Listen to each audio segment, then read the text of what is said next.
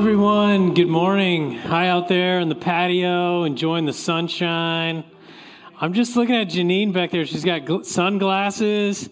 It's sort of like the bleachers at a Major League Baseball game. It's like nice and chill. We serve beverages out on the patio. It's really nice when it's sunny. Hey, if we've not met before, my name is Adam, and I am pastor here at Highway. And so good to see you on what is sort of like a holiday week. This is ski week in California. I grew up in Oklahoma. We didn't have ski week. Different strokes for different folks. This is a different kind of thing, but so honored that you're here. Last week was my first Sunday since I've been the lead pastor here that I missed being with you all. I was in Chicago, and I worshiped with another church there, and it was so cool, as some of you have done before, to worship at a different community.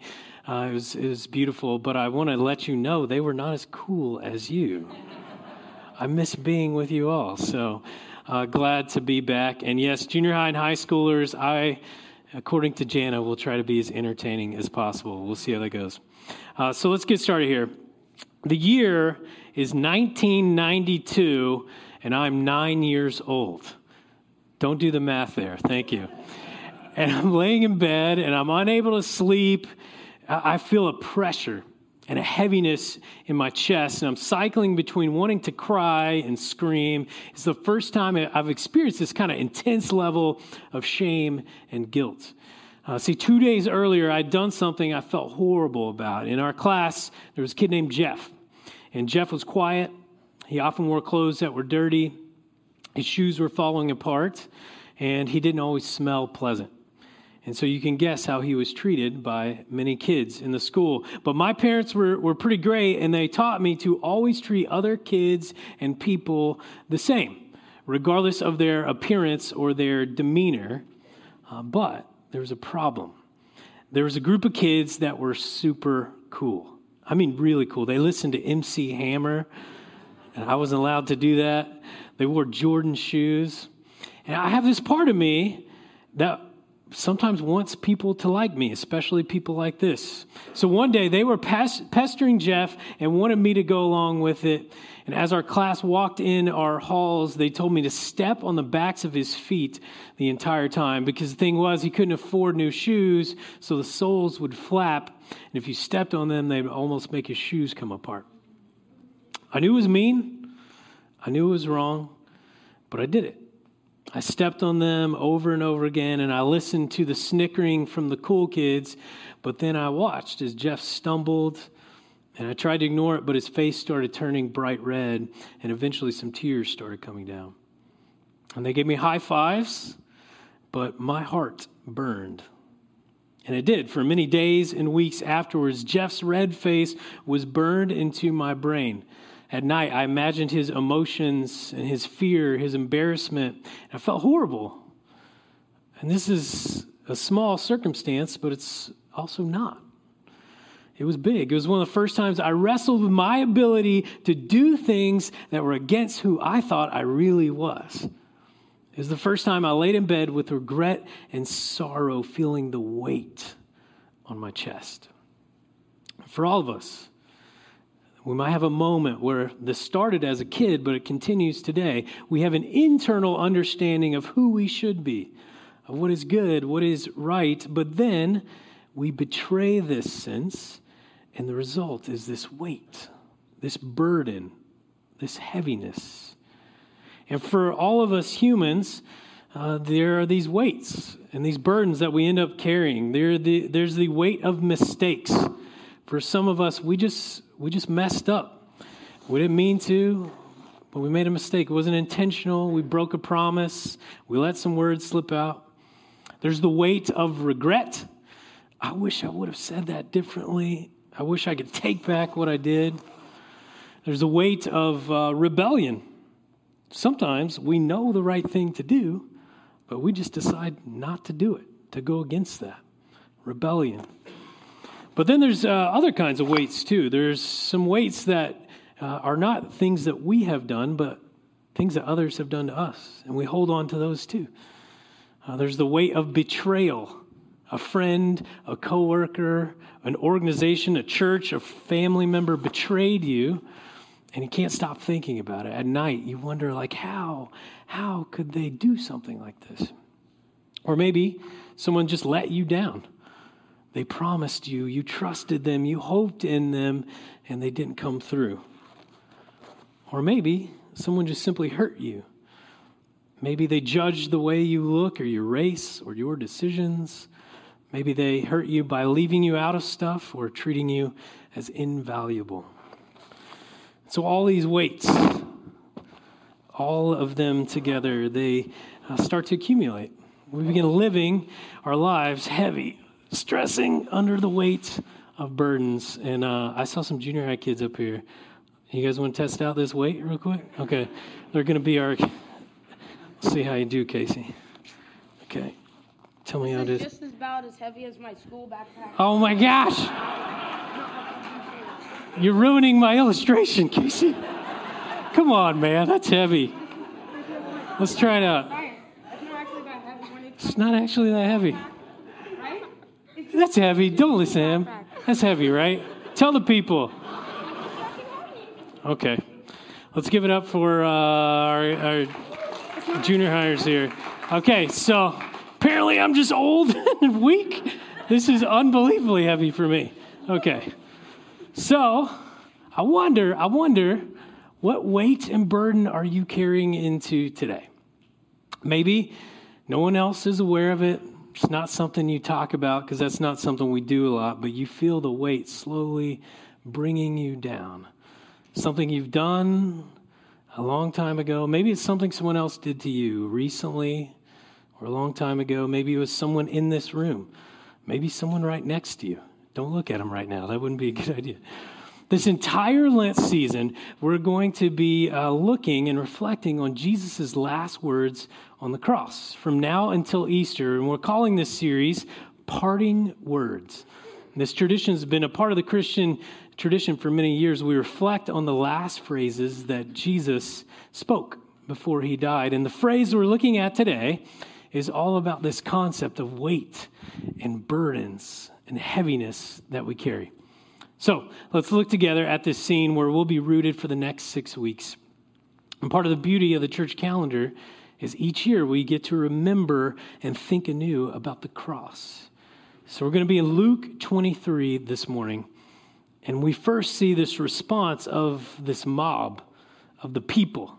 Groups of people have been following Jesus for years. Just recently, a group of people had shouted out praise about Jesus. Hosanna, the one who saves. But now the group is still shouting, but they're shouting something different. After Pilate says there's nothing Jesus has done to deserve death, we see this from the people. Then they all shouted out together, away with this fellow. Release Barabbas for us. They kept shouting, crucify him, crucify him. And they keep urgently demanding with loud shouts that he should be crucified. And their voices prevailed. As we read this, you can feel, you can sense the thirst for blood, the emotion, the mob mentality. And just imagine for a moment the perspective of Jesus. In this moment, he's physically alone. He is God in the flesh, coming to bring a kingdom of love and restoration. And his people are yelling with ravenous desire for him to be crucified. It's a betrayal unlike anything imagined. When a criminal was condemned to crucifixion, the cross was put on their back, this heavy weight, and they were to march down the longest route to the place of crucifixion. And at this certain point on this march, we get to see this humanity of Jesus. The cross becomes too heavy. Jesus apparently wasn't as strong as these two gentlemen down here. And we see this in Luke. As they led him away, they seized a man, Simon of Cyrene, who was coming from the country, and they laid the cross on him. And they made him carry it behind Jesus. And this is so interesting. It's fascinating because of the reversal of what's about to happen. Jesus, as a human, is unable to carry the heaviness and the burden. So he has to leave what's heavy behind, and he gives it to a human that he helped create. And so Jesus can walk freely. This is the exact reverse of what's about to happen. So now Jesus is on the cross. People's rebellion and hunger for violence has put him there. And in this moment, here's Jesus' response. Jesus has many wonderful words, but these might be the most wonderful in the scriptures. And these are our words for this week. Jesus said, Father, forgive them. Forgive them, for they do not know what they're doing. And some of us, if we grew up in the church, we've heard this phrase our whole lives, so we miss the power. This morning, let's try to put ourselves there. And the emotion and the pain and the betrayal. It's unthinkable. Father, forgive them. While enduring an unimaginable pain, his response is forgiveness. And you and I, we know how hard it is to forgive someone. Some of us, someone looks at us wrong, and we'll hold on to that grudge for a week. Some of us have yet to forgive Patrick Mahomes for what he did to us last week. Forgiving others is hard, but Jesus forgives to an unimaginable level. And so this entire Lent season, as we begin, we want to reflect on this unimaginable phrase. And the first question is, when Jesus says, forgive them, who is them? Who is them? Of course, he was speaking to the soldiers, literally nailing him there. Roman and Jewish leaders who conspired to make this happen. The mob shouting at him. The disciples who denied him. Definitely, he's offering forgiveness to them. But who else is them? You. You are them. You are. All of humanity before and after. I'm going to say something this morning. It's a little socially unacceptable to say, but it's this fact. You are a sinner. I don't know your story. I don't know your details, but I know you're a sinner because you are human. Now, we don't always use the word sin because, admittedly, there's a lot of baggage that comes from many years of emotional and spiritual abuse in the church. But one of my favorite ways of thinking about sin in our modern context comes from the writer Francis Spuford. And he says this, he says, sin is the human propensity to mess things up. And he doesn't use the word mess, so I'm just warning you if you read any of his stuff. But I love this, though. We all have the propensity to mess things up. It isn't that we are horrible people or worms or we're not created in the image of God. It just means that we have this part of us, in us, that messes things up. When humans with best intentions start an organization, eventually it will mess up and take advantage of people. It will stray from the original mission. When humans enter into relationships with intentions of love and joy, eventually we mess up. We hurt others. We create distance. We create systems with good intentions, but those systems get messed up and injustice happens. We come up with lovely dreams and goals, but we mess them up because of our selfishness or our lack of discipline. And sure, there are fancier, more theological ways of saying this, but this definition feels appropriate for us, the propensity to mess things up. Now, at Highway, we are different than other churches. We have a collection of the best people in Silicon Valley. I've gotten to know a lot of you, and you're the best. You're kind, you're funny, you're successful, you're attractive, you're compassionate and humble. And even you still mess things up. You still mess things up. But lucky for you, I am here. I'm a professional Christian. I'm a pastor. And so I don't mess things up, right? There's this historical tendency to put pastors up on a pedestal. But one of my favorite definitions for a pastor comes from Eugene Peterson, who says the biblical fact is that there are no successful churches. There are instead communities of sinners gathered before God week after week in towns and villages all over the world. The Holy Spirit gathers them, does his work in them. In these communities of sinners, one of the sinners is called pastor and given a designated responsibility in the community. And it's simply to keep the community attentive to God. I love this so much. In a community of people that mess up, I am one of them. I don't mess up less than anyone. I simply have the responsibility of keeping our community attentive to God. And this is key because usually what happens is when we mess up, we focus on ourselves. So we live in an individualized, self-sufficient world, so we tend to think that we can fix it ourselves. We feel the weight and the burden of our mess-ups, but we ignore it. And some of us, we internalize the burdens and weight. We hold on to them because of maybe fear or embarrassment. Some of us, we justify our mess.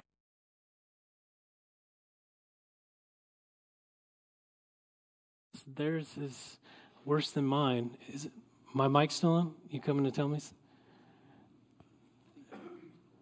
Signals. Okay, it's the weight.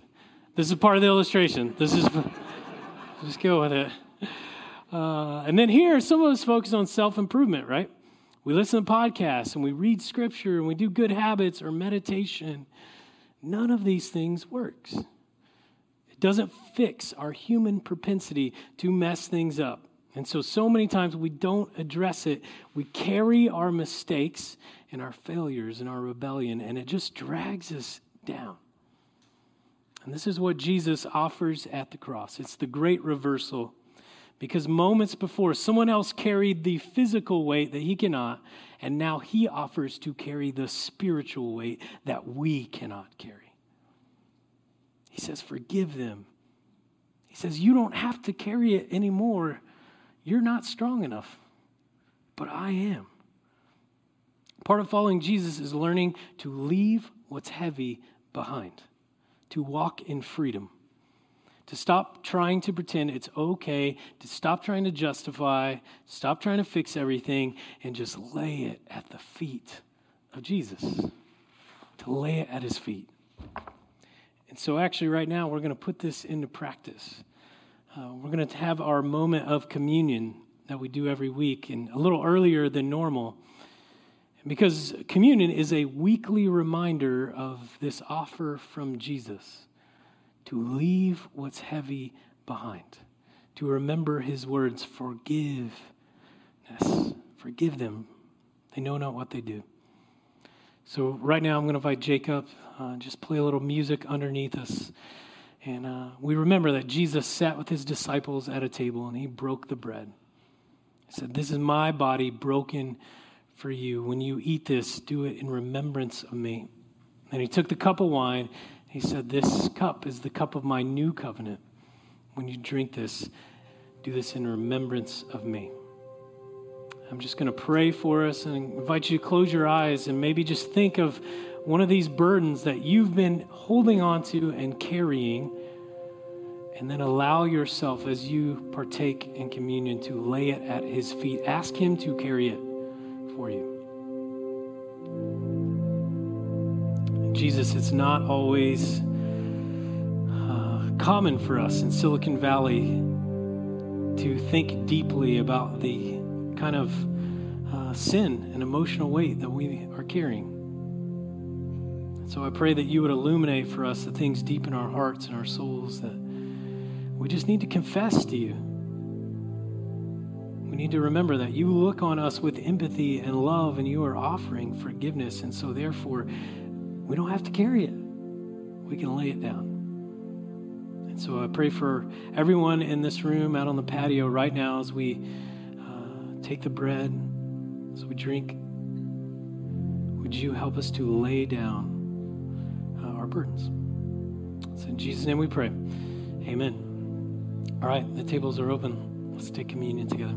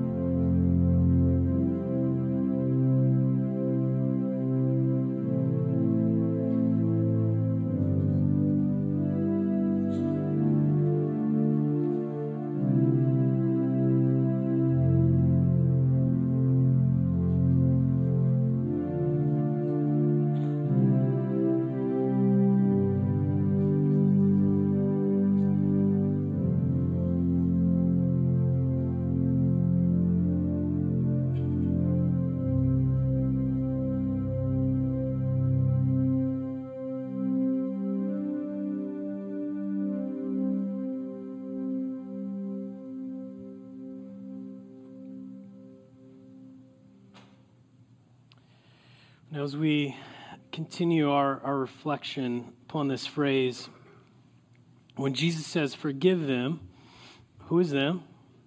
It's you. Yes, it's me. But it's also someone else. They are them. Jesus taught, if you forgive others their transgressions, your heavenly Father will forgive you. In the Lord's Prayer, he teaches his disciples to pray, forgive us of our sins as we forgive those who sin against us. Forgiveness goes beyond us. Jesus connects our forgiveness with our ability to forgive others, them. Apparently, forgiveness is two sides of the same coin. But this doesn't come naturally, right? One of my favorite concepts is something called the attribution bias theory.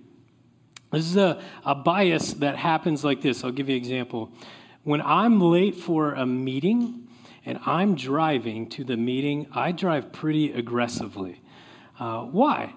Because I feel bad for being late. I want to respect my coworkers and job. I like my job. I want to do it well.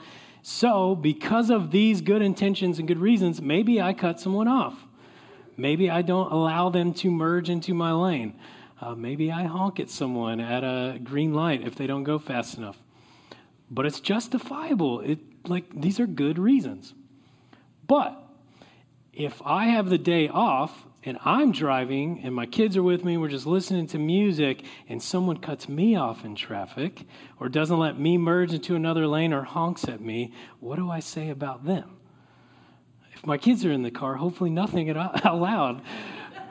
But I think, how selfish. What a horrible person. What are they even in a rush for? Why can't they just be calm and peaceful like me, a professional pastor? This whole theory is what we tend to do, right? We give ourselves the benefit of doubt. We fill in a narrative of good intentions.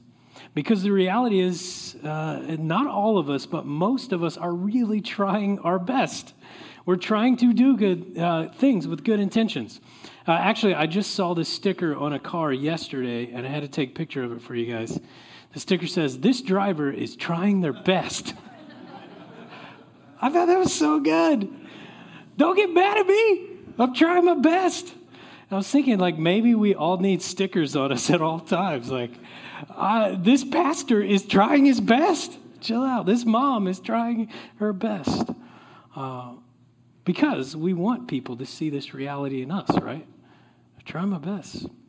But with other people, we assume the worst, and we fill in a negative narrative. In other words, we judge them. But what we see, this is not what Jesus did. He did the opposite. In this moment, what does he say? He says, forgive them because they don't know what they're doing. They don't know what they're doing.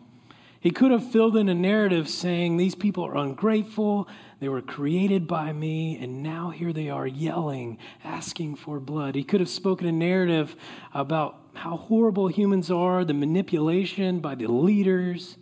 He could have sworn to pay back with retributive justice. But instead, he shows empathy. He looks into the hearts of humans. He looks at their stories and says he forgives them because they don't know what they're doing. He sees the best in humanity, the best in people that are literally killing him. It's unimaginable. And the reality for many of us is our weight that we're carrying is not just something we have done, but it's a weight that we're holding on to that someone else has done, their behavior or their actions. And so our tendency is to hold on. And we fill in this narrative, and it becomes a burden that weighs us down. Now, two quick caveats. The church has not historically always done a good job naming. The first caveat is this: forgiveness doesn't mean justifying someone's behavior or actions. People sometimes do horrible things. They hurt others, abuse others. This doesn't mean it's okay or right. Forgiveness doesn't mean saying it's okay or that there should be no consequences. That's a part of justice. Forgiveness is about an internal, emotional release that goes beyond behaviors and actions. The second caveat is this: forgiveness doesn't mean not having boundaries. Sometimes people are toxic, or they can be emotionally or physically abusive, or they interfere in our lives in unhealthy ways, and we need to cut them off. We need to have healthy boundaries. Forgiveness doesn't mean anything goes. It's actually a way of letting them go without holding on to what they've done. So I want to end our time this morning. I want to show you a picture of a woman named Terry Roberts.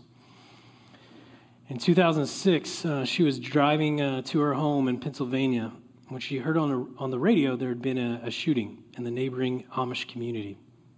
As she pulled into her driveway, her husband was standing outside with a state trooper, and it didn't take her long to realize the horrible truth.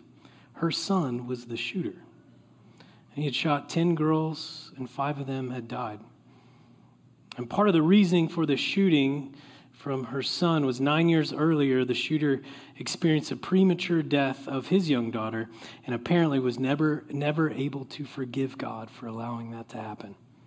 He held on to this tragedy like a weight, captive to this bitterness. But what happened next was a reversal of this reality. Terry was overwhelmed with guilt and shame from what her son had done, and she assumed she would never be able to face her Amish neighbors. She assumed they would need to move away to another part of the country. But when the day of her son's funeral came, she was shocked, because over 40 of her Amish neighbors came to attend, to offer support and hugs and care. She says this: there are no words to describe how that made us feel that day. For the mother and father who had lost not just one, but 2 daughters at the hand of our son, to come up and be the first ones to greet us. Wow. Then she says, is there anything in this life we should not forgive? And after this happened, one of the girls who was shot, she now has to live with a terrible brain injury.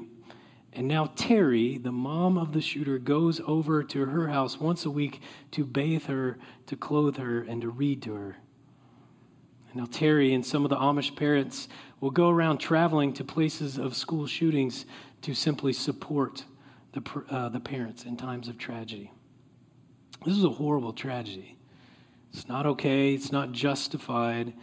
And we don't know why people do things like this, but this response is an example for us of how to move forward and bring Jesus' kingdom into an unjust world. In an interview, Aaron Esch, he's one of the fathers who lost his daughter, he said this: forgiveness is the one good thing that can come out of this tragedy. He said, forgiveness is a journey. It took a few years to feel what it really meant inside of him.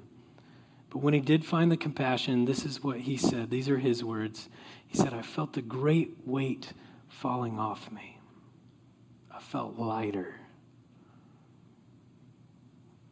And that's the choice we all have. We can carry these burdens forever, or we can leave what's heavy behind. So right now, we're going to spend a moment with God, and I invite you to close your eyes again with me. And here's what I want to ask you to do. I want you to think of something lingering in your heart. Something you're carrying, something you're holding on to, something someone has done or said. Maybe it's big, maybe it's small. Just like Aaron said, forgiveness is a journey. At some point along the journey, maybe you'll want to go to this person and offer forgiveness, but for now, let's see if we can leave it to God. Getting beyond the bitterness, the pain, the regret, and drop it. So I want to just give us a space, 30 seconds, 45 seconds, and invite the band back up.